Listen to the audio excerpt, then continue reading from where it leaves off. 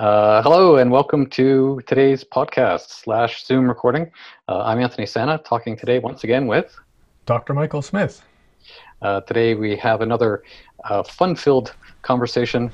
Hopefully, as we usually do, Michael and I get behind the microphones and in front of the cameras lately with Zoom, all things being what they are, to talk about things related to health. Today's topic: sanity, self-care, and 6 more weeks of isolation. A pretty powerful topic for the day. Michael and I had a brief conversation about this earlier, and we probably could have recorded parts of that because it was pretty darn good. So you're in for a treat today. Michael, I'm aware that there might be some people here who aren't aware of your expertise and your experience. You want to bring them up to speed with who you are and what you know? Sure. Well, my main focus is in integrative medicine and more specifically in autoimmune disease. That's my focus because I'm an autoimmune patient. So that's for 25 years really narrowed what it is that I research, what I think about. And one thing I've noticed in the last, 2.5 decades of my practice is that about 80% of autoimmune patients and 60% of just chronic illness patients in general have experienced some amount of trauma in their lives. So that's also not narrowed my focus, but made me much more aware as a clinician to the reality that a lot of what's going on for people around their health is, as most of us, I think, intuitively realize, inner turmoil, distress, reactions to the pressure of the day, pressure of the week, and things like that. So today's conversation is going to be specifically about that, but even more specifically about the fact we're all about 3 weeks into self-isolation because of COVID-19. Right. Which is going to be pretty oppressive for anyone with chronic illness, and especially those with autoimmune disease, and obviously especially those with things like complex PTSD. And I can't imagine what this is doing people who are suffering with addiction. It's an interesting conversation to be having because of the times we're in, but I think it's also an important conversation to be had with regards to health in general. And I'm sure that'll make itself more apparent as we get into it.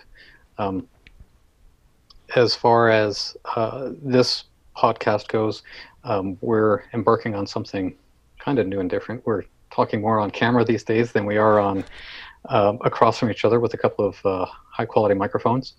We're doing what we can to make the best of things, and hopefully this works in the best possible way. And Michael's goofing around. For those of you just tuning in by audio, Michael's goofing around with his face and with his microphone, so we're already having fun here. I'm actually thinking about hanging my telephone earbud microphone off of my glasses so that I can keep it right in front of my mouth, because I'm a quiet speaker because I'm used to being in a clinic with thin walls. So you learn to basically speak like a very monk-like gentle guy, and then you're on a podcast with your earbuds in and you sound like you're whispering really quietly. Right. Well, hopefully as we get better, we're already better at this, but we can only get better at this. We've been doing this for the past how many years, Michael? 5. 2013 is when we started. Oh no, I think we've been really doing the podcasting for about 3. We've known each other for at least 5, though. Right. Okay. Well, for enough time that we should know what we're doing, but we're constantly learning. Let's not go with shoulds. We have a conversation about sanity here, so. Well, I got called out the other day on my LinkedIn profile. Instead of saying professional podcaster, it said professional pocaster. Oh. I'm a pocaster. No one listening can see all the gang signs we're doing, but Pocaster. Crazy. Anyways, for those of you tuning in, this is what the embarrassed face looks like on video. If you're listening, you're just going to have to take my word for it. Michael, let's dig into the whole idea of today's topic: sanity, self-care, and 6 more weeks of isolation. Where did you come up with that title? What's the sort of gist of what we're going to talk about today?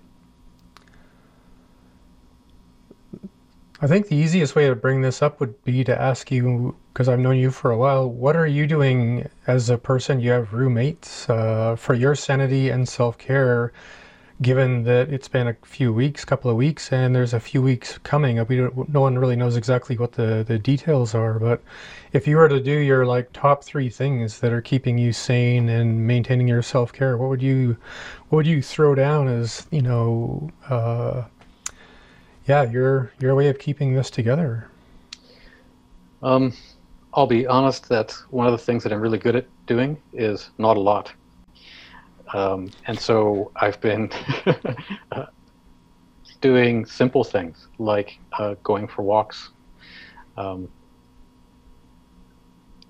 I know that when I walk and when I talk, if I'm on a call with a friend and we're trying to work something out, if it's professionally or personally, that actually helps make the brain that exists from my eyebrows down, meaning my body, um, get in on the conversation. I'm not all stuck in my head. And so walking for me, 10, 20, 30 minutes a day has been wonderful. And doing that at different times a day, doing it early in the morning, in the middle of the afternoon, doing it at dusk or when it's dark. I mean, the place that we live is quite magical and quite small. So I can actually afford to get outside and not actually bump into anybody or cross the street when I do, things being what they are. The other night I went out for a walk and I managed to see something bright in the sky and I thought, oh, it's a jet. No, it's a UFO. And then when I got home, put it up on Facebook and somebody said, no, that's Venus. So yeah, just appreciating small little things that I wouldn't have seen before. Stopping, so walking is one thing, but actually stopping along the way and enjoying the view. Looking in people's houses is always a lot of fun for me. Now it's especially fun because my mind just wanders and like, geez, I wonder what people are doing in there. Seeing little kids scribbling at pieces of paper at the kitchen table, or seeing somebody cooking. I can't say how much I really enjoy the solitude and the quietness that's actually fallen over the city. It's a very comforting thing to know that other people are hunkered down and trying to do that sort of comforting thing for themselves in the best way that they know how. Mm-hmm. That would be the biggest thing, is walking and getting out. I've got a bike. I like to ride on my bike. That's another solitary thing to do. I can't really get too far in town because town's not really that big, so I've gone around it a couple of times. Again, that's more physical. On the home front, I've been doing things like experimenting with food. The current experiment is what does it take in order to make oat milk? Oh. And it's there's a thin line that goes between this is drinkable and this is a liter of snot. Oat milk is just a weird and wonderful thing. So, I'm paying attention to things that are normally important to me, but I'm doing it with a lot more intention, I guess, is how I would say all of that. Well, this is a bit of an aside. If you ever want to do an episode in the future on saponins and the goods and bads of them and why they can turn into snot, we could throw that on the list of things to talk about. That'd be another Sanity, Self-Care, Snot, and 6 more weeks of isolation. Maybe we should rename the episode. and saponins, because that's what makes it all like that. Snot, saponins, there you go. I'm drinking soap. Tasty. So anyways, you asked me what I'm doing. How about you? What have you been up to? Oh, it's been an incredible adventure, I have to say. And I'm aware that people may be wanting to get into the content, but the context of this content matters. And as Anthony's telling his story, I'll quickly tell mine. For the listener or the people watching this, in the social media world, let's all slow down a bit, get to know each other, and really appreciate, that we all have a bit more time and a chance to be a bit more reflective, empathic, and creative. So as I share my story, reflect on your own, and let's all get together as we get into this, because I think that's the big lesson now is, let's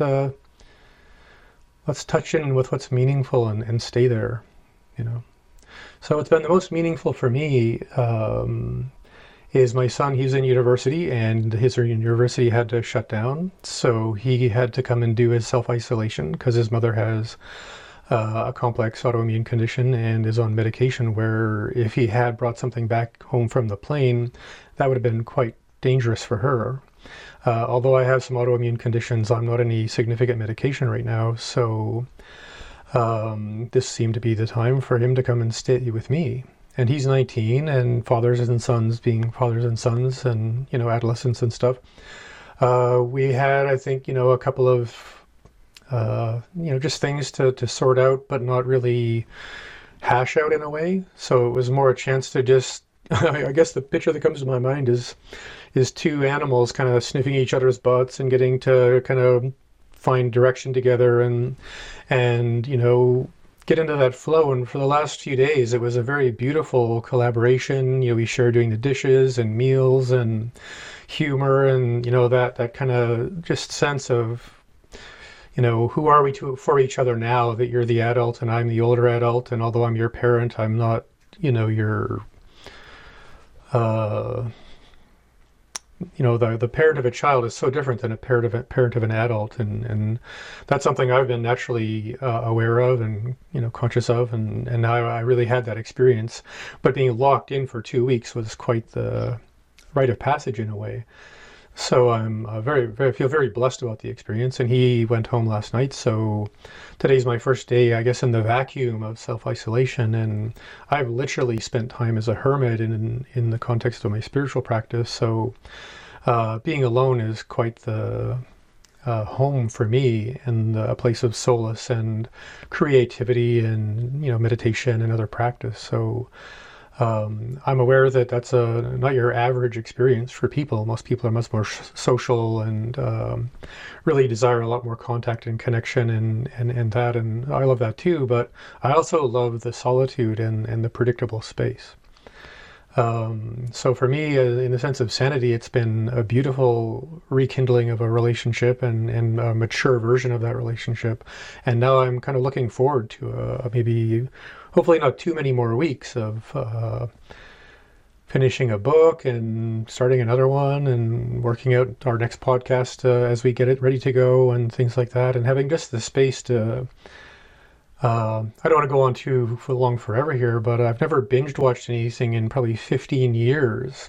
And 15 years ago, you had to buy a box set of something from a store to just there like keep skipping from episode to episode. So now I'm sitting on my couch going like, it's nonstop. I could sit here until I pass out. So I've been experiencing the self-care of binging. So I'm pretty surprised at how enjoyable that is. If I can rearrange a couple of things in my house, I might actually start my autoimmune health solutions cooking show, because I want to start making recipes that kind of go along with each part of that protocol that I've been working on for decades for myself and other people. So yeah, I'm a cat with a toy in a very comfortable room, just looking for a chance to keep playing and enjoying myself, and really catching up on doing the things that I love to do. Well, it's good to hear that you're not sitting in a corner scrolling news websites for all of the doom and gloom kind of information about COVID-19. I mean, I know friends of mine who seem to be spoon feeding that kind of stuff to each other, and I think that's part of what we're talking about here today, is how to. I mean, the topic of the day is sanity. For me, if I was to do that, that would make me insane quickly and easily. I try to avoid that kind of information because I find it upsetting and hard to comprehend as well. So to sort of get into today's conversation, I want to know what is this going to be kind of a prescriptive thing? Do you have some sort of a formula as to here's a 1, 2, 3 that you can actually do to keep your wits about you? How do you see this unraveling today, this conversation? Well, I guess there's not so much a formula, but there's this expression that's probably gone around for a long time. Give a person a fish and now you have a customer. Teach a person to fish and now that person can take care of themselves.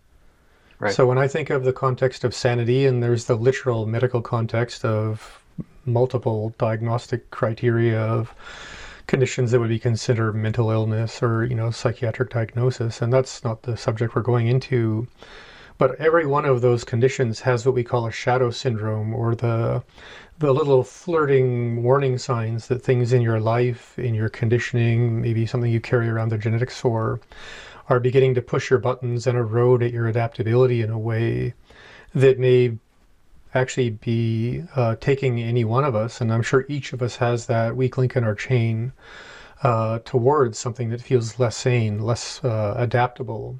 And the most important thing about the human mind, I'm a human too, so I always be careful when I say human that I'm not talking from outer space or something. One of the most interesting things about being human is that we're the most predicting animals in the world. And we're Predict, so sorry, unaware that, predicting or predicting or predictable.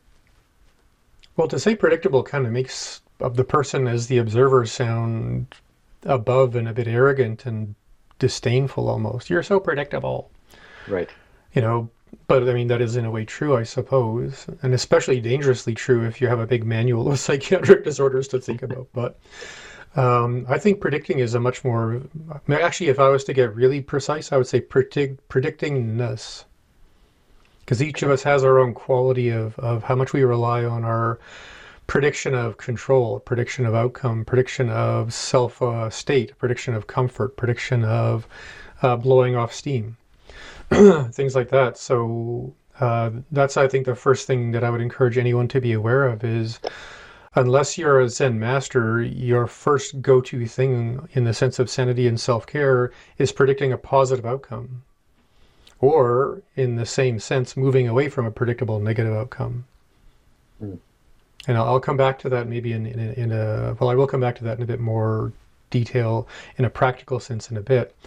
But I would just encourage anyone who's like listening or watching to be like, okay, what is my predictable or my predictingness strategies in my life to move towards the things that I know I feel I enjoy or I need?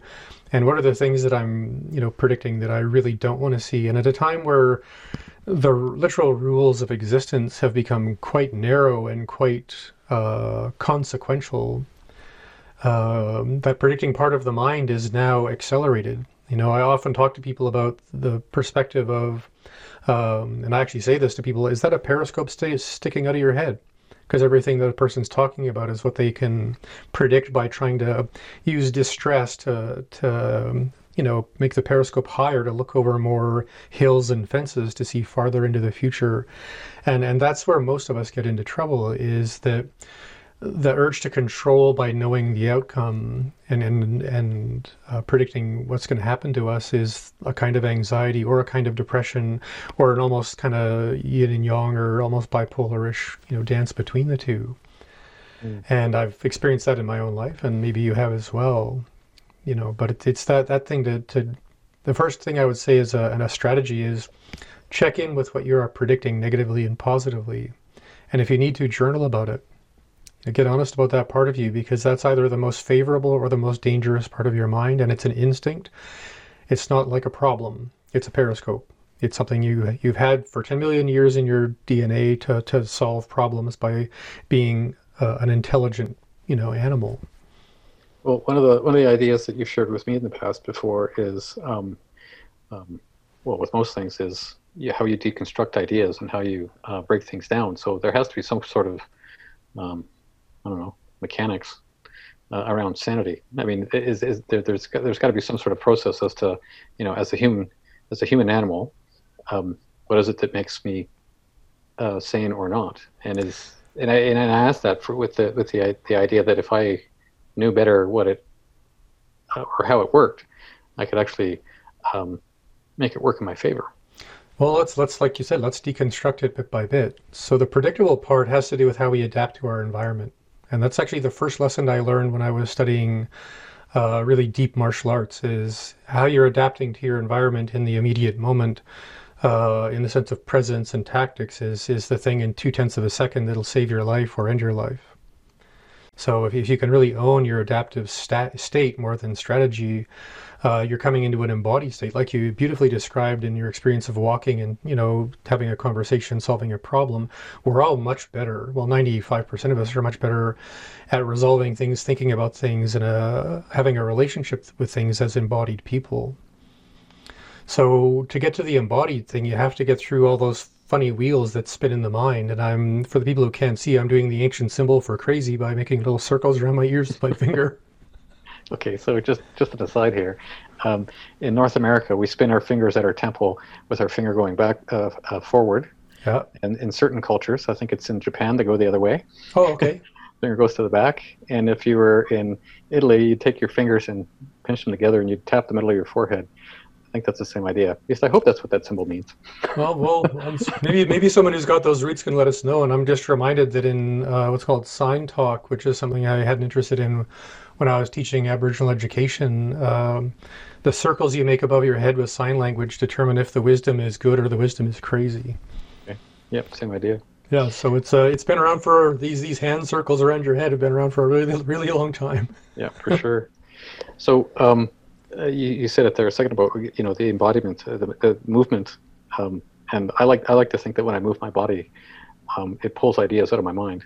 I almost think that there's like little small pulleys and strings that are actually connected to those little small wheels and cogs inside my head. They get all kind of gummed up and rusty unless I move my legs. Yeah. Those things don't move that well. So the thing that, sorry, go ahead. I was just going to say, go ahead. Okay.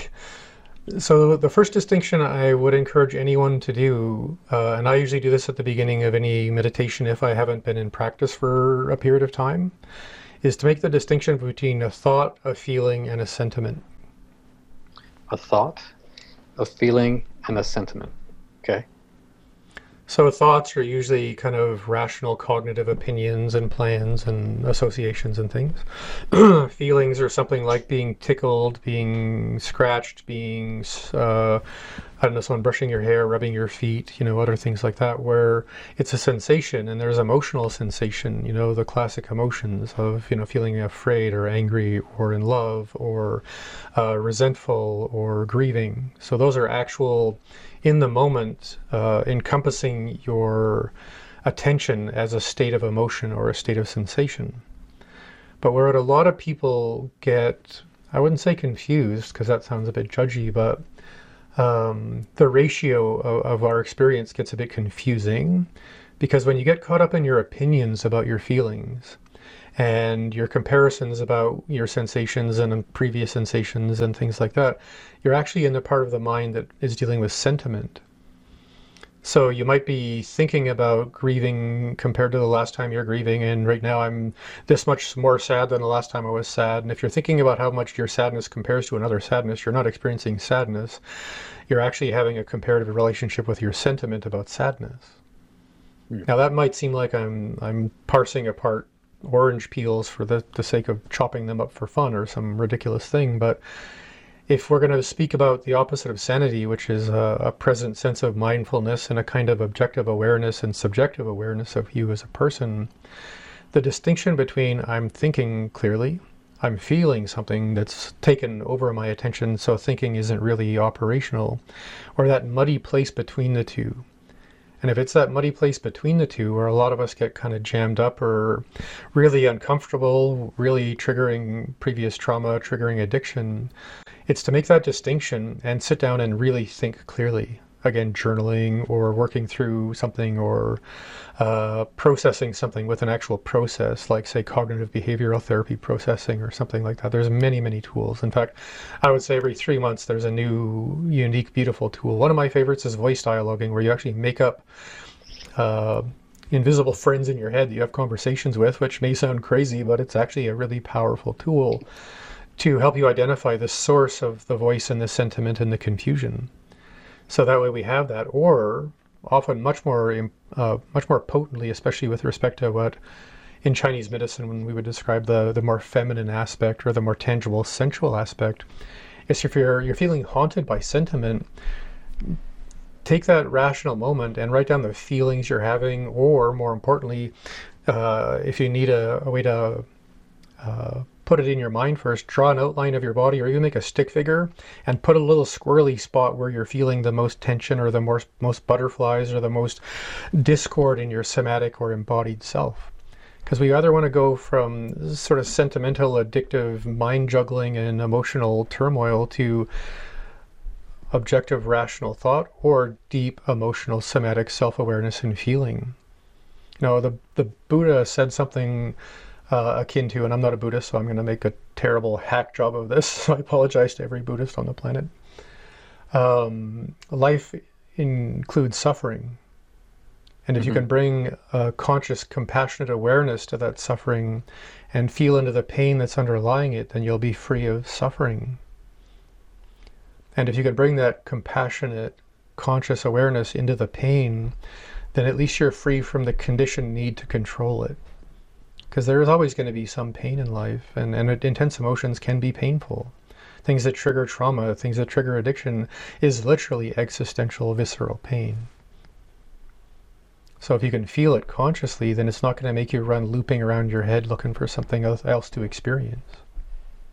Yeah, I think that might be even part of the conversation a little bit further along the line, is like how people actually temper that pain with different things, sugar, alcohol, what have you, right?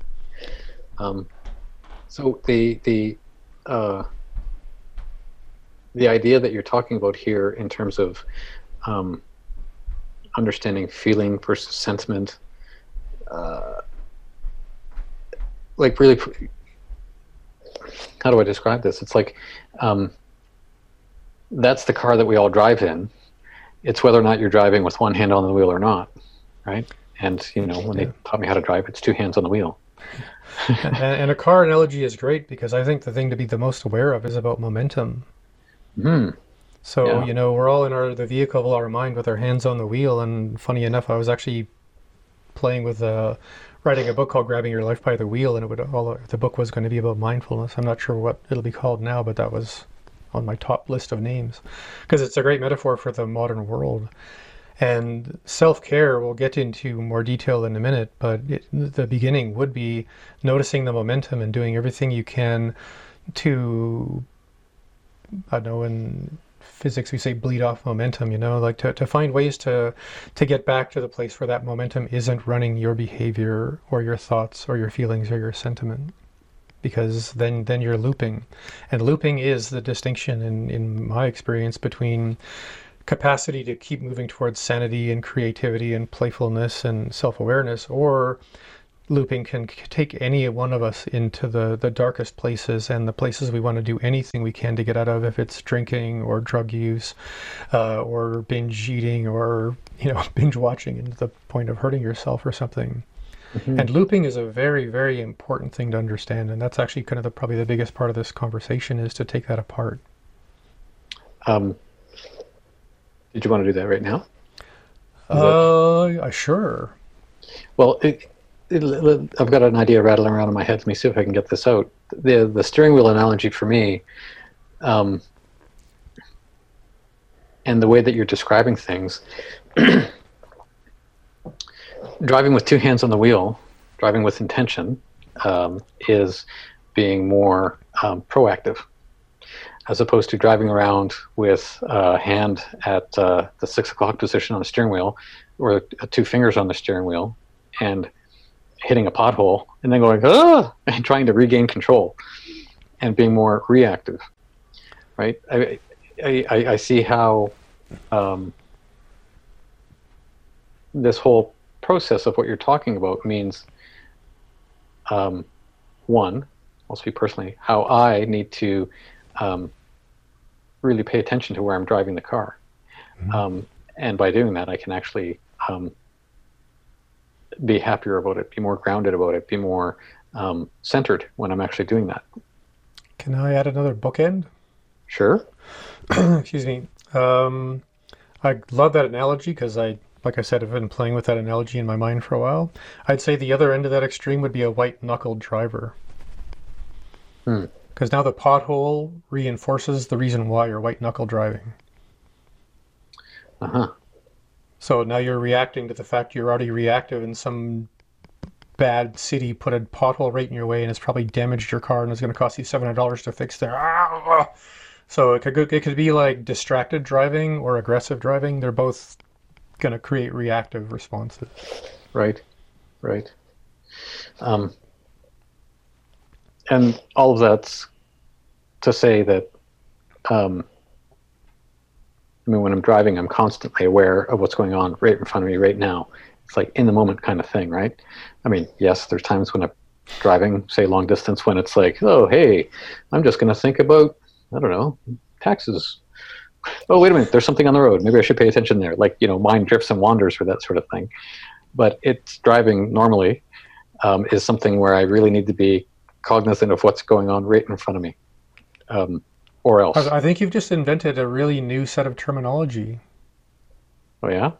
Because I love talking to you because we always end up with these really subtle distinctions. Now I have in my mind there's soft looping, which Okay. is driving down the road thinking about your taxes, and hard looping, which is driving down the road looking to crash into anybody who's got the car from the country you hate.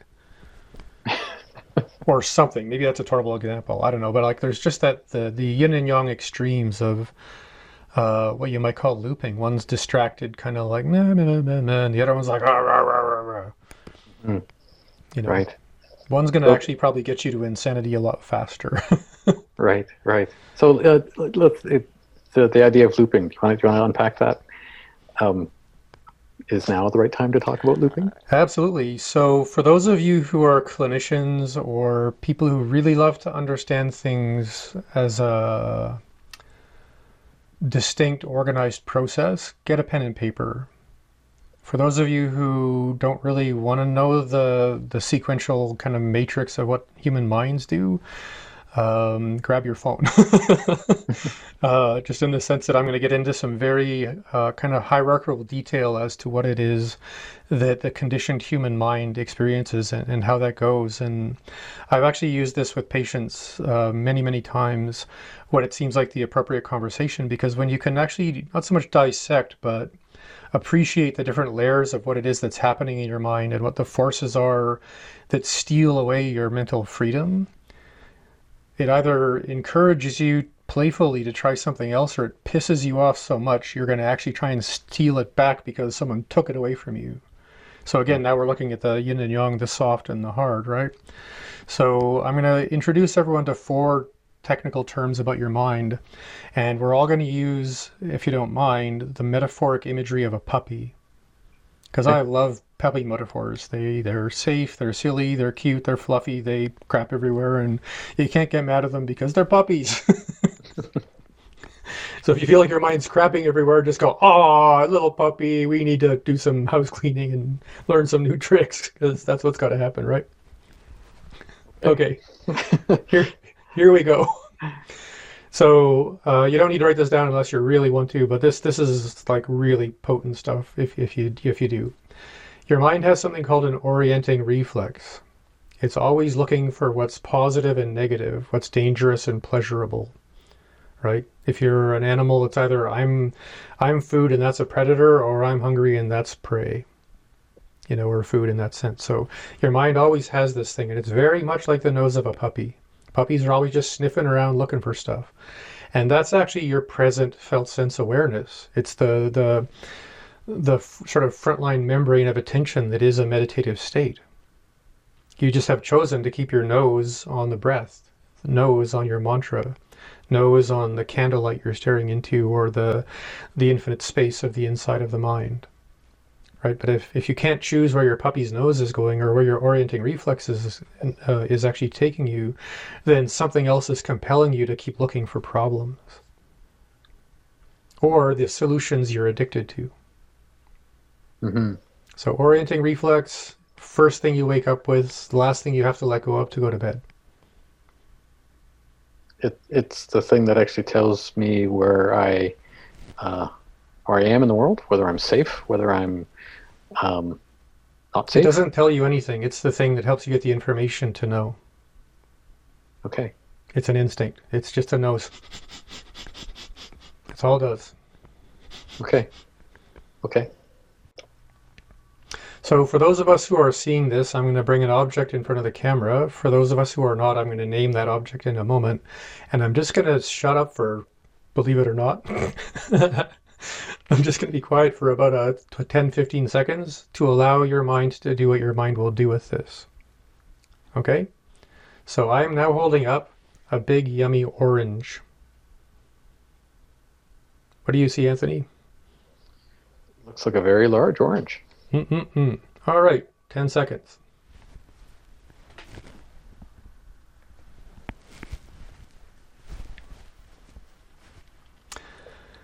So there's a part of the mind we call metacognition, and it's sort of the part of you that's watching the watcher watch, or watching the thinker think. And I'm pretty sure humans are probably the only species that really do this in a way that we can actually elevate a conscious relationship with what instinctual consciousness is doing if we're aware of it. In Chinese medicine, we actually call this the wheel of cognition. And my teacher used an orange to play this out. So if you see an orange, until your mind recognizes it as an orange, it's just something you're perceiving. But as soon as you recognize orange, which is a memory thing, you can't really relate to it in a meaningful way. But as soon as you can recognize, cognitive wheel, orange, now your mind goes from perception to memory into association, which is just ideation and thought. Because for 10 seconds, people were thinking about an orange or they were looking at their phone. Can you just teasing a little bit? And maybe you are allergic to oranges. Maybe they give you canker sores. Maybe you think I need more vitamin C because I want to fight off the or boost my immune system, or other things, because we have those associations.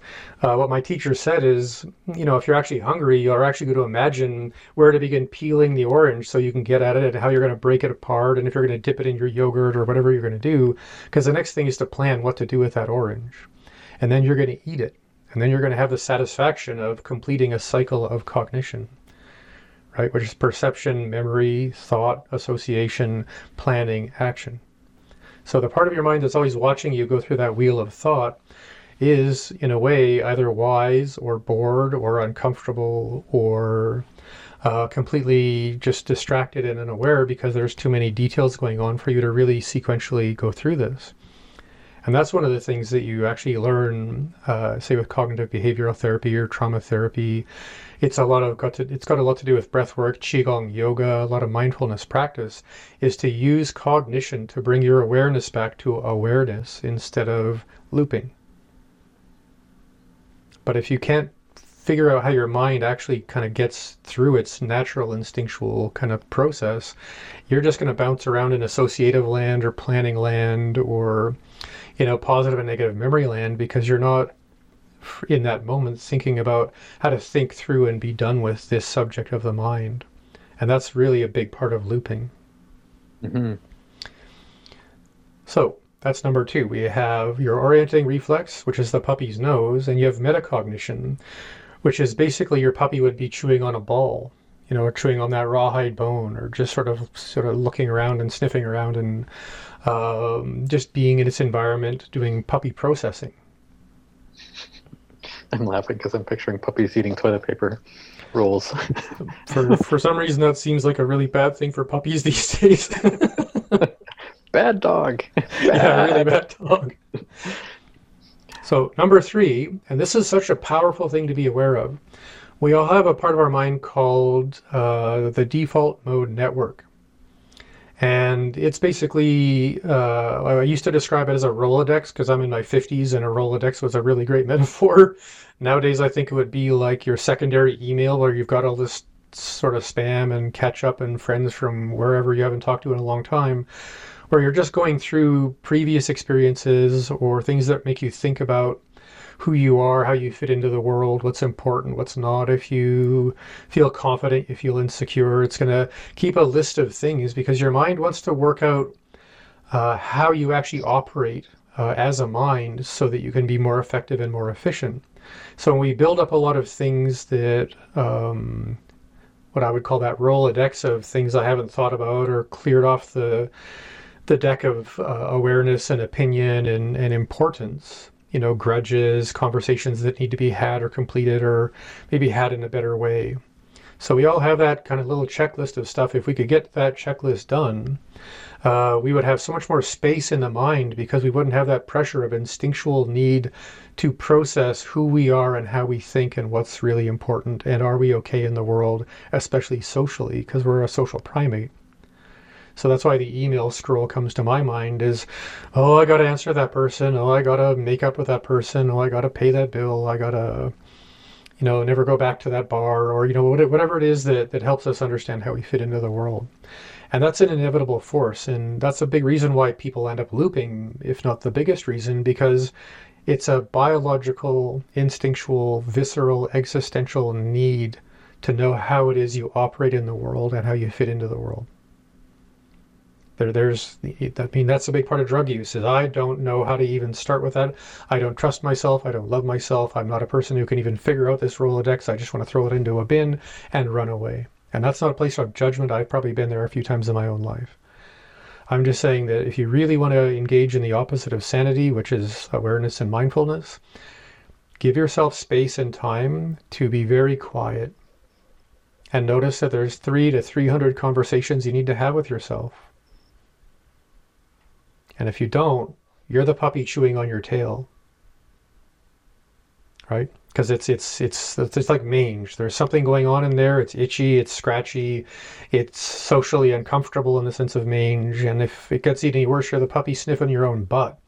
Because there's things that you really have to let go of and move on from, that for some reason you're still holding on to or haven't really recapitulated or worked through yet. When you talk about that, things to be worked through, I mean, I know we're not doing a psychology podcast, but something about this whole idea of the default mode. We are. Well, to the extent that this is the only thing we're talking about, and I don't want to monopolize the conversation around that, but I'm wondering if there's more that you could say or suggest for people who are sort of going, yeah, hello, that's me. What do I do with this now? Like, is there some sort of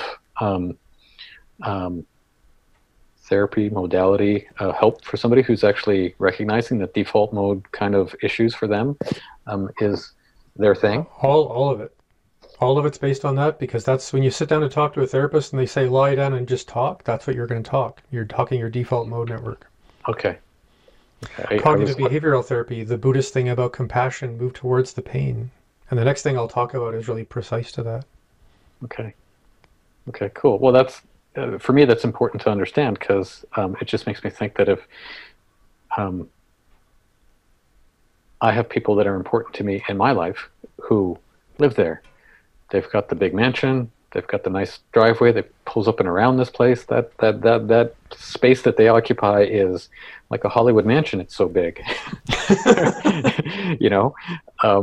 and are you talking about me? Just kidding. No, the other people. Right. Like I just want to burn that place down because I can see something that they don't. But they're the ones that's the doorknob to addiction, though. Right. It's there because it has to be there. It's your inner Yoda. My inner Yoda? There is no burn it down, only be.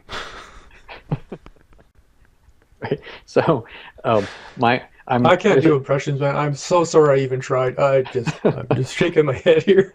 Well, I'm going to try to get past that bad imitation and just say this then. So what you're suggesting is that here I am in my Hollywood mansion, looking out the window at them and theirs, thinking, God, they should be doing that better. No, is that what you're suggesting? Can I put a pin in that if that's the expression? I don't know if it is, but okay, sure. Stay there and try and remember to repeat that, okay? I'm going to scratch some notes down, but yeah. Mansion, binoculars, they're not doing it right. I hope this is okay, brother. It is. Okay, so the fourth thing I wanted to bring up about your mind is called implicit memory. Okay. And implicit memory is based on the best and worst things that happened to you in the first 8 years of your life, especially.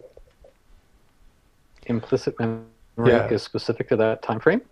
The most forceful impact that happens on our implicit memory, or your memory of you, what's implicit to you as a person in the world, is what happened to you as you went from unconsciousness to consciousness to what's called abstract reasoning, which happens around 8.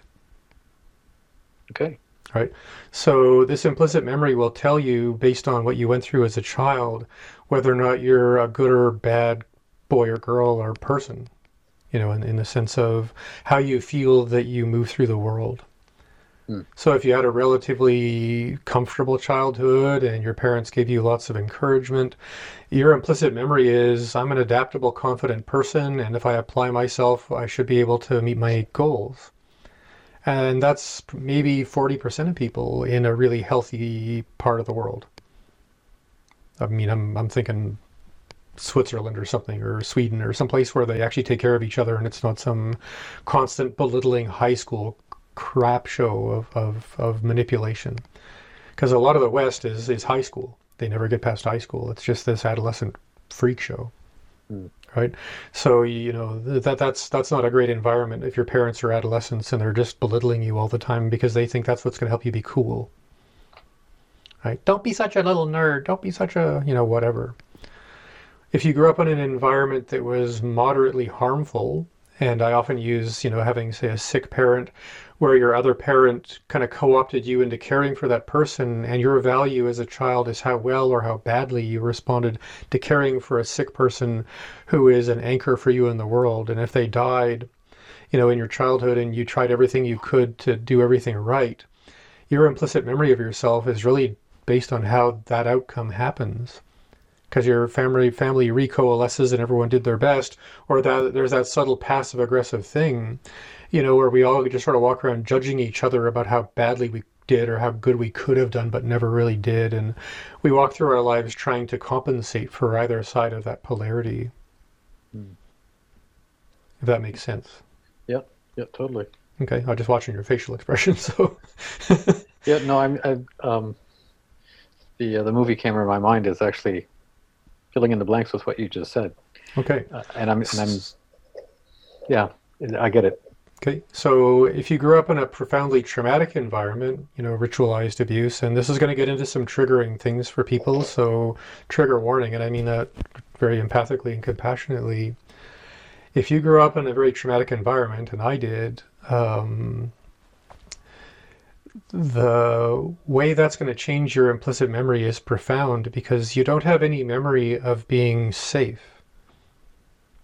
So you don't have any memory of what the operational goal of implicit memory really is. You just know that you have to do everything you can to control danger. So that's an instinctual wound to anyone who's grown up with trauma. And then there's a visceral wound, which is clearly there's something wrong with me because I grew up in an environment that, I should have been, the word I used when I was in therapy was I felt like a bug who should have been crushed under a boot. Because the behavior around me made sense. Like, why doesn't someone just bring out the boot and get this over with? Right? Again, trigger warning. So I'm just, aware that when you grow up in an environment that says, you can't be a valuable human because no one can treat a human being that way who has any value, you're going to spend a great deal of your life as a person and as an adult and maybe even as a parent trying to figure out what it is to be in the world when you're fundamentally worthless. And that's a big part of my superpower when I was younger is I could train for hours every day, study for hours every day, because I had to prove that I was worthy. Mm. And it's given me this great mind and memory because I spent decades trying to compensate for the fact that I had every reason to believe that at some point I was just, it's over now, ha ha ha. The big boot finally showed up, right? And I'm not trying to just stir up stuff for myself. I'm just being honest with everyone because here we all are in a place of self-reflection. So let's all be friends and be honest together. This is like the world's biggest AA meeting. Hi, I'm Michael, and things could have gone a lot different for me, but I think I'm still growing up and I'm still becoming, the human being I was meant to be. And that's the gift no one can ever take away from you, even if someone has told you that you can never get it back, you can. I know you can. So implicit memory is the most important thing because it's the cage the puppy lives in. And puppies don't want to be in cages. They'll chew on the cage. They'll chew on their tail. They'll chew on their paws. They'll be living in their own feces and things like that because the implicit memory that's told you that the world is oppressive and it's out to get you and that you deserve to be punished and belittled and harmed, that's defining of your existence. I know this is a bit heavy, but this is about sanity or not. Mm-hmm. And there is an opposite. It's just coming to terms with the fact we're all, in a way, moving through the same, paddling across the same river, as the Buddhists would say. I don't know why I'm having a Buddhist day, but here I am. So implicit memory is the most important thing because it's the thing that tells you how important your default mode network is or how much it doesn't matter. right? So this base structure of your mind that's there to guide you to become a good, healthy, mature adult in whatever way that means good and healthy for you is driven by your implicit memory. How competitive, how defeated. Right? Your metacognition is going to focus on planning to get back at the bad guy or memories of the worst things that have happened to you. So again, when we're thinking about looping and mindfulness and this whole aspect of spending some time in isolation, and if I'm going to be alone in this place for a while, hopefully I don't go crazy. But just in the sense that that's what we're all facing is these implicit structures of consciousness. But we all have the freedom to be the nose of our puppy. We can all decide to not identify with the cage as much. But you have to feel the pain to open the door. Otherwise, you're going to do the opposite of self-care. You're going to do self-harm. Yeah, I just have to say this, that it just strikes me that this is, maybe I already said it, this is a bigger conversation than anything to do with being stuck at home for 2 weeks, 3 weeks, 6 weeks, whatever it is.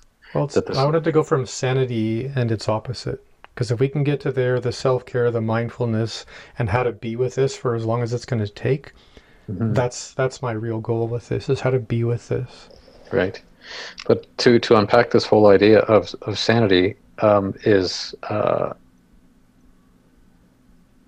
I'm sitting here quietly, and looking at my notes and writing other things down is giving me a lot to think about in my life and how it is I show up, and thinking about other people that I know. And well, I mean, if we decided to turn this into a therapy thing, but we probably shouldn't.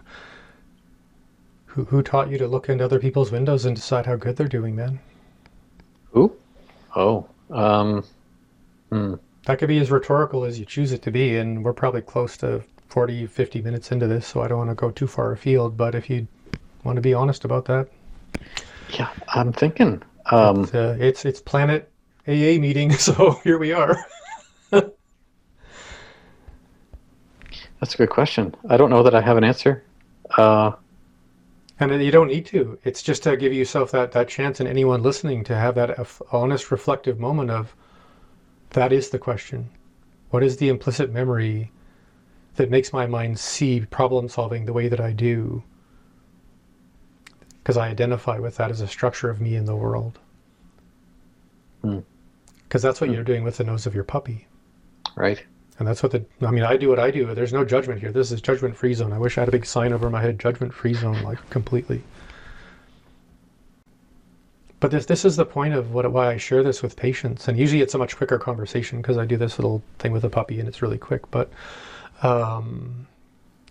this is probably one of the most important things that I share, is if you can deconstruct your mind, you can open your heart very quickly. But I think that's what I'm recognizing, is that the significance of what you're saying here is something that's, it's a foundational aspect for everything that we're doing together on this podcast, I'd say, right? And then some. Yeah, and I mean, I've been through every part of this, so I'm not just talking as a textbook nerd. I'm saying this is a person who's on the other side of most of this. I believe that I've accomplished what I set out to do. I can't allow an arrogance or a casualness with that conversation, but I can also have a sense of a completion to the past. Mm-hmm. Yeah, absolutely. I'm just dabbing at my eyes here a little bit. So when we're looking at looping and mindfulness and puppies, that's the opportunity of modern conscious experiences. Take the looping apart, because that's what mindfulness is for. I mean, there's a sort of a modern affirmational mindfulness. Oh, I'm thinking about sex. Oh, I'm thinking about money. And then you bring your attention back to the moment. And if you're one of that 40% of people who had a really good childhood, maybe that kind of mindfulness would work for you. But for the rest of us who things haven't gone quite that well, or well enough for us to just be able to turn our attention where we want it to go, we have some other places to take our nose, which is to the inside of our puppy. Right? Because it's all about where you bring your nose. Because every day you have a choice. Every moment you have a choice. Smell the roses or sniff your butt. I heard something on a podcast the other day that that You talk on the dogs. podcast? I heard. I'll try that again. I heard something the other day on a podcast that dogs can smell in stereo. They can smell something out of one nostril that's totally different than something out of the other nostril. Yeah, they're So using dogs now to actually smell cancer patients more effectively than we can with every imaging and biological device invented so far. hmm Yeah. So, I mean, being sensually aware and present, being in your puppy's nose is freedom. hmm It's a practice, though. And I would say that, from my own experience, the act of practicing is good enough. There's no perfect place for me to be, except for me to be practicing to be better. Yeah, enough is, I mean, in Taoism, we actually say Chong Zu Zhi Dao. The path is about enough. Enough for everyone. Yeah. Yeah. So, self-care, I hear that's a good idea. Yeah, I was just looking at my notes here, and self-care is the next word I saw as well.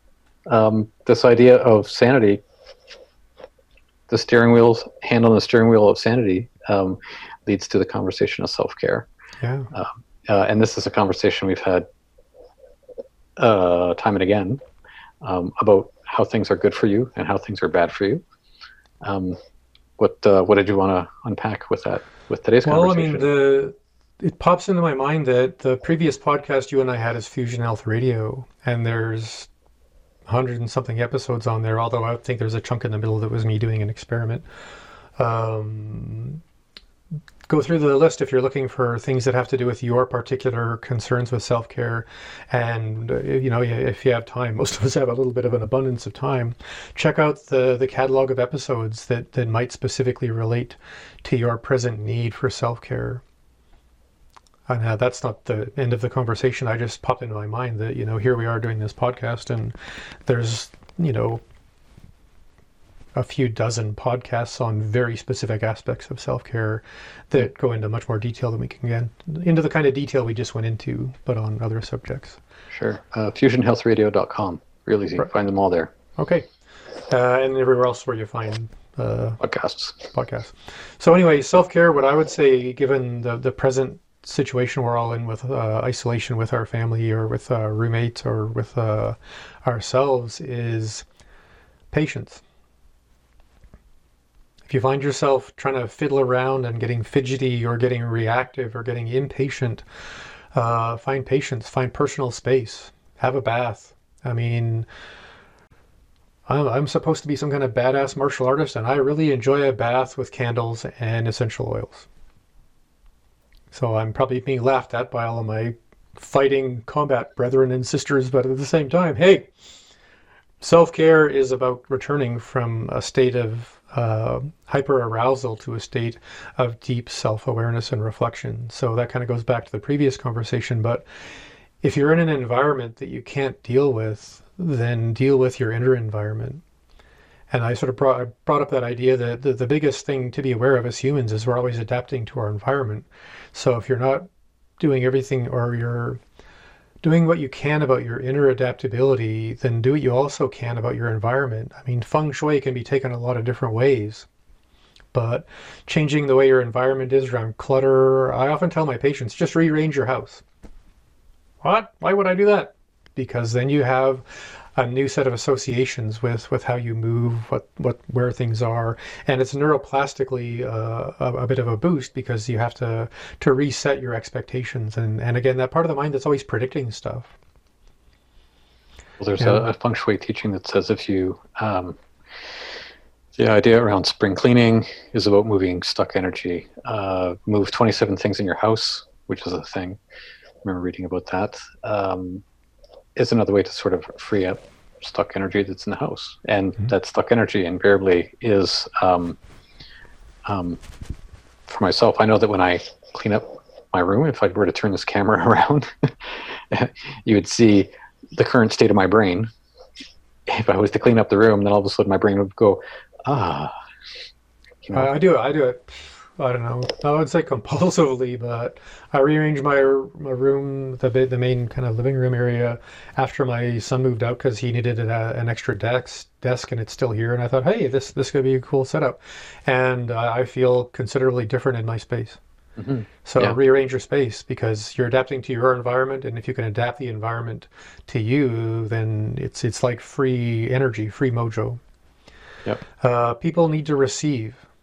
If it's attention, affection, touch, things like that, we need to receive. And if we can't receive, it's no surprise to me that Zoom suddenly went from this somewhat useful tool for business people and doctors to the most used app, in modern life, because we need to connect. And if you can't physically touch someone, you can still be touched by someone, Hmm. right? In that sense of emotion and sentiment and stuff. And we need to predict that. If we can't predict some kind of way to receive connection, we're going to start coming up with more looping, Yeah. right? I'm always drawn to podcasts that have personal stories, and it's because it's a very intimate thing to have somebody talking to me right into my ear, right into my brain, and that totally is a way of connecting. And I mean, after the podcast, let me show you some of the group pictures that I've had. I think we had 9 of us the other day, between my dad, who's 91, and my my nephew, who's 19. All of us on Zoom all at the same time. Nice. just That's just actually becoming a thing people are doing. I've seen that in a few places. Yeah. Well, half of the call is actually trying to get my dad to press the right button so that his microphone works, right? It's That's good. also becoming a thing. It's comedy gold. No, Dad, push the button in the middle. What button? I don't see the button. Anyways, it's great. A lot of fun. So yes, totally. There is a way to, if we can go back in time, reach out and touch someone. Yeah, and even to focus on those memories, the memories of your most touching or sensual interactions with the world. And get outside, man. You need sunlight, you need fresh air. For no other reason that sunlight will obliterate COVID-19. So get out there and put all your, 2 or 3 shows ago, we had talked about the metaphor of going to Mars in a sort of spacesuit to go shopping and then to come home and clean off your spacesuit and blah, blah, blah. And if you haven't seen that, I think it's a really concise way of helping people deal with the whole infectious barriers phenomenon, things like that. But really important to be outside, really important to notice that you are not trapped by some external system of control. You are collaborating in a social intention to have the least amount of dead people at the end of this. Yeah. And there's lots of ratios as to who's actually right about exactly what's going on. But the only thing any one of us can do that's the most meaningful right now is don't be a dick. Like, don't just be an impatient person who risks other people's lives, because that's for real happening. So, funny thing about control is that it's either coming from a place of benefit or a place of avoiding some kind of projected belief of harm or consequence or damage or danger. And that goes back to the puppy's nose. It's your choice when you're thinking about self-care and how to control your environment, how to control your state of emotional well-being, how to control how much you're eating or not eating or what you're eating. Make sure that you're coming from a place of, I want to do something good, instead of I want to avoid something bad. Because when you start thinking about avoiding bad, you start getting that periscope of danger, and you're going to want comfort food, and then what you're doing isn't self-care anymore, it's self-control. Right? And self-control is a very double-edged sword. What's happening in my experience with a lot of people, and this is another big meme that's going on, is we're all going to walk out of here, and I'm wearing literally my polar bear pajama pants, because how often do I get to wear my polar bear pajama pants and do something grown up like a podcast? But, the funny thing that's out there is that we're all going to be 10 pounds heavier at the end of this, and let's not add to the momentum of that particular bad idea. Mm. One thing I've noticed is, I used to shop almost every day because I love fresh vegetables. Now I'm going into town maybe once, twice a week if I have to, and so many vegetables are going off because everyone's buying things that last a long time. Right. So Yeah, I it think the keeps. best thing we could do for our economy, for our grocery stores, for our local growers, for the amount of plane fuel that's burning into the sky to get your vegetables to your local store, eat your veggies. Now you're doing five different kinds of karma, and it's a heck of a lot better than chomping on crap. Yeah, this is a great time to experiment with different cooking styles, Yeah. and I mean the idea of food being convenient. Um, uh, Convenience isn't healthy. So why not take the time to, I don't know, make osso buco, or dig Hmm. into something that's going to take you a long time. Make some risotto, something that's going to take a lot of time and effort and energy because you have the time to do it. Yeah, I wish I could bring my son onto this because I did my absolute best to feed him while he was here. And I mean, I wrote a 600-page cookbook, so I'm not a horrible cook. And he was like, "Wow, this is really good. Oh, wow, this is really good." And I'm like, "Yeah, that's my self-care. Is if I'm in the kitchen making really good food, hours can go by. Puppy's nose is in the flavor profile. It's not in the conspiracy theories. Hmm. Yeah, Yep. cooking can save your mind. It can save your puppy. It can get you out of your cage." Yeah, I've been looking at traditional recipes online. My folks come from Sardinia, and looking at some of those foods, oh man, the 10-pound warning that you gave there, I could use the 10 pounds, but I think I might be able to gain a few more than that if I actually dig into some of these things. But it's like, you know I what? don't think good food means you have to eat it all of the time every day. Well, that was my point. Is that my memory of that type of food is my mom cooking for two armies, and then storing most of whatever she made in a huge freezer, and then dishing that out over time, right? Just for the sake of economy. Yeah, well, that's what I And was doing when my son was here. Is like I'll make a big pot of this, and then the rest of it's going in the freezer in little Ziploc bags for me during my next few weeks of hanging out by myself. So I get to eat mhm, gourmet leftovers for well, till my yeah, freezer's empty. yeah, yeah, for sure. We have the opportunity right now to actually invest in things that are um, simple and slow. Slow food, Yep. I think, is a big thing around self care. And I mean, like I said before, that we've said before, the ideas of eating foods that are crap for the body, sugar, alcohol, um, any kind of hardcore drugs or whatever it is that people would want to do to abuse themselves, are definitely the things that um, uh, they make time go faster. I think they make this sort of mania come up. I don't know. I'll get off my soapbox here in a second, but I think the crappier I eat, I've noticed of myself in the past, the more um, jittery and jumpy and anxiety ridden I feel about life. The healthier I eat, the more, yeah, whatever I can be about things. And not that I want to be totally flippant or unaware of what's going on in the world right now. Um, but if I can do things for myself that are a little bit more calm or calming, like paying attention to cooking some traditional food, I'm going to do that as opposed to um, eating some rotten fast food or something like that that's just going to make me crazy. Yeah, it's all about compulsion. Hmm. If you're feeling a compulsive need, an addictive need, a reactive, looping need to, I don't know, numb yourself because you feel like you're living in a cage of some kind, and that's true for a lot of people. I'm not mocking anyone, judgment-free zone. I'm Yeah. a big puffy ball of empathy. That's all I got. But if you respond to a compulsion compulsively, start thinking about that as a mathematical thing. You're just adding more and more to the same momentum, the same grip on the wheel of, um, I'm going to crash this car at some point because I just don't care. Right. Yeah, I think this is a big opportunity for reflection. Part of me feels like it's a good thing in a lot of ways. The fact that we all have to sort of stop. Um, I had friends the other day lamenting the fact that there's going to be no new iPhone release in September. And I, First world problems. Well, yeah, kind of. And I was just Kind of. like, really? That's what you're thinking about right now? Like, I don't really That's my care favorite about part. that I kind of check stuff. social media twice a day, and I usually end up touching in on some conspiracy thing just because it's in a way entertaining.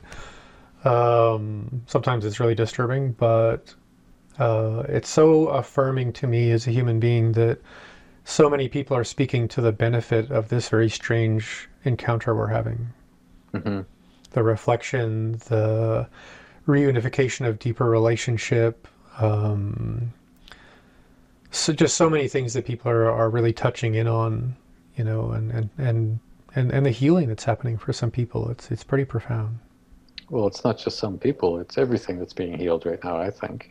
Well, yeah, I mean, you see so many things like dolphins in Venice, or there's people in some city in northern India looking at the Himalayas for the last time or first time in 30 years and stuff. Like, you know, we're, The we're, one, we're, we're learning lots about the fact that this isn't all some big crazy machine. There's lots of choices. mm, yeah. And the big Um, choice is how long we're all going to be stuck in here. yeah, I was going to get to that next. I mean, the last part of our title today, um, sanity, self care, and 6 more weeks of isolation. That was my big curiosity. Why 6 weeks? How do you figure the math on that? So please go back to that episode on barriers and I think it's called COVID-19, What's Important Now. I think it came up about 2 or 3 weeks ago. It's if you start watching it, I start talking about being an astronaut on Mars, you're watching the right episode. So I used to be a bit of a survivalist, and that means I've studied disasters and all of that kind of stuff in a fairly technical way, because I used to also work in emergency preparedness, which is where you learn a lot more detail about that. So these things typically go in the sense of, pandemics or, big infections in 3 week cycles. Part of Okay. it has to do with just human behavior. Part of it has to do with the predictable supply of a lot of resources. And in this case, it has to do with the 2 week average for people to get or not get symptomatic with this particular infectious, condition. So um, if we're all doing our best with social isolation, and we see this in some places that are very successful, right now I think British Columbia and Canada is doing very well because we're not seeing any significant rise in the ratio of people who are admitted, people who are actually tested and diagnosed, and people who survive compared to people who actually die. So we're flattening the curve, as people say. Now, depending on the community you live in and it's what I would call social maturity or social consciousness, a lot of people are kind of pushing against that. Like, I want to get out now. I want to get back to my gym. I want to get back to my yoga class. I want to get back to this. I want to get back to that. I want to get back to the bar or whatever it is that you're in a hurry to get back to. The people who are chomping at the bit to get back to things are always going to push that. And if there is a latent COVID-19 infection in all the ways that you can pick it up, in the sense of, I don't know, the biggest thing I think to be aware of is those little machines you put your card in everywhere you go to shop. If we all suddenly go out and bust out and go shopping and aren't wearing gloves and aren't wearing masks, then we're going to get this new bloom. So that's going to spike the curve, and then we're all going to say, oh, everyone locked down for another 3 weeks. So we're at the 3 week average for most people who are doing self-isolation now. So unless we have a community that's like, yay, the 3 weeks are over, run for the rave party or whatever you want to do, then you're going to see that second balloon. So there's going to be the government saying, "Oh my God, this is how much more damage it's going to do to our, say economy and people's lives." I'm going to put that in the other order: people's lives, and oh yeah, the economy. Then we're going to see that second wave, and then we're going to see the third wave. So when we're all looking at the best outcome for everyone, but also just the natural awareness that when the ambient temperature of the outside gets to 80 degrees Fahrenheit or about 4 degrees Celsius, which would annihilate the virus just based on the mechanics of how that structure in the universe works. That's going to be its end kind of point for its ability to just exist in the ambient atmosphere. That doesn't mean if you're in a store with air conditioning, you're in a better place. But those people are doing everything that they can as well. So that's going to really flatten the curve when we hit that average temperature, of about 24 degrees Celsius during the day. So all of Um, this is going to pile up around, hopefully kind of early mid-June. in the northern hemisphere.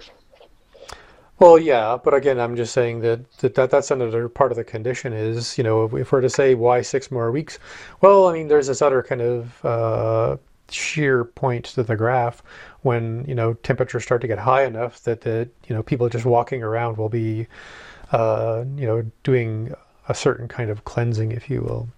Sure, and But the main thing is those three-week waves that happen just because of social conditioning and our natural instinct to push against boundaries that are put in place around us. right. And my point on suggesting the northern hemisphere is that I'm aware that we have people who listen from the southern hemisphere where they speak English. A lot more Right. people than we probably know these days. And I would think that the idea of getting out while the getting's good is probably what's pushing them to want to push against that whole idea of social isolation. So it's important for them as well. Yeah, and then there's this sort of boogeyman of what happens if this comes back in the fall and all of these other things and whether or not we're all going to get vaccinated around the world. And, these are kind of big conscious concerns for most people who are, dealing with that possibility. But the reality is that given how governments work and what we're all trying to do with statistics as clinically trained people, 6 more weeks would be the absolute sanest thing to just do to make sure we're not going to get a bunch of blips on the curve because people aren't thinking, is it over? I think it's over. Let's go to the park. Let's all get together and play tag football, Hmm. which is a really fun thing to do, and I can't wait. So, Yeah, yeah, for sure. Um, you said something a second ago that I wanted to pick up on, and I'm aware that how long we are for time, but hopefully you can speak to this quickly. The idea of wearing gloves and a mask.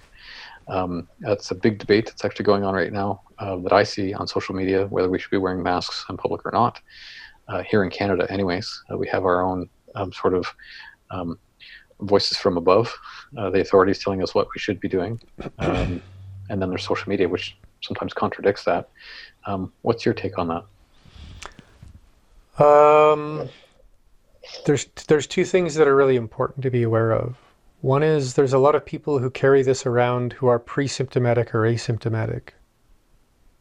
So if you have a mask and you're carrying this around, you're protecting other people even if you're fit, healthy, and have no concerns because you're under 30 years old and so few people statistically are going to actually get this and then get severe respiratory, distress syndrome and stuff like that. So that's the social boundary kind of arrogance of thinking you're beyond this whole situation is it's not about you.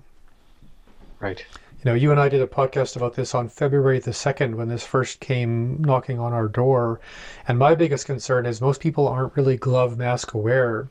And I could do this if I ran around my house to get a couple of things in together. And also the fact that a lot of people are just listening to this, not watching it. But what I'd like to do if I was to do it is to have a mask on and a glove on and just sit there and keep adding sticky notes to the glove and the mask of every person I get within a few feet of or everything that I touch.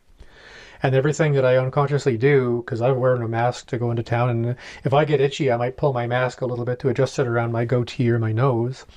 And now everything that's on my hand, all those sticky notes that are on my hand are on my mask. And if I touch my mask and then unconsciously touch something else, all the sticky notes on my glove and my mask, which are stacking up to be a pretty big pile of sticky notes or potential infections, are now on the little, what do they call the thing you put your card in? The little Uh, Chip reader, card reader. Okay, card reader. It's like a little ATM for your grocery store or whatever.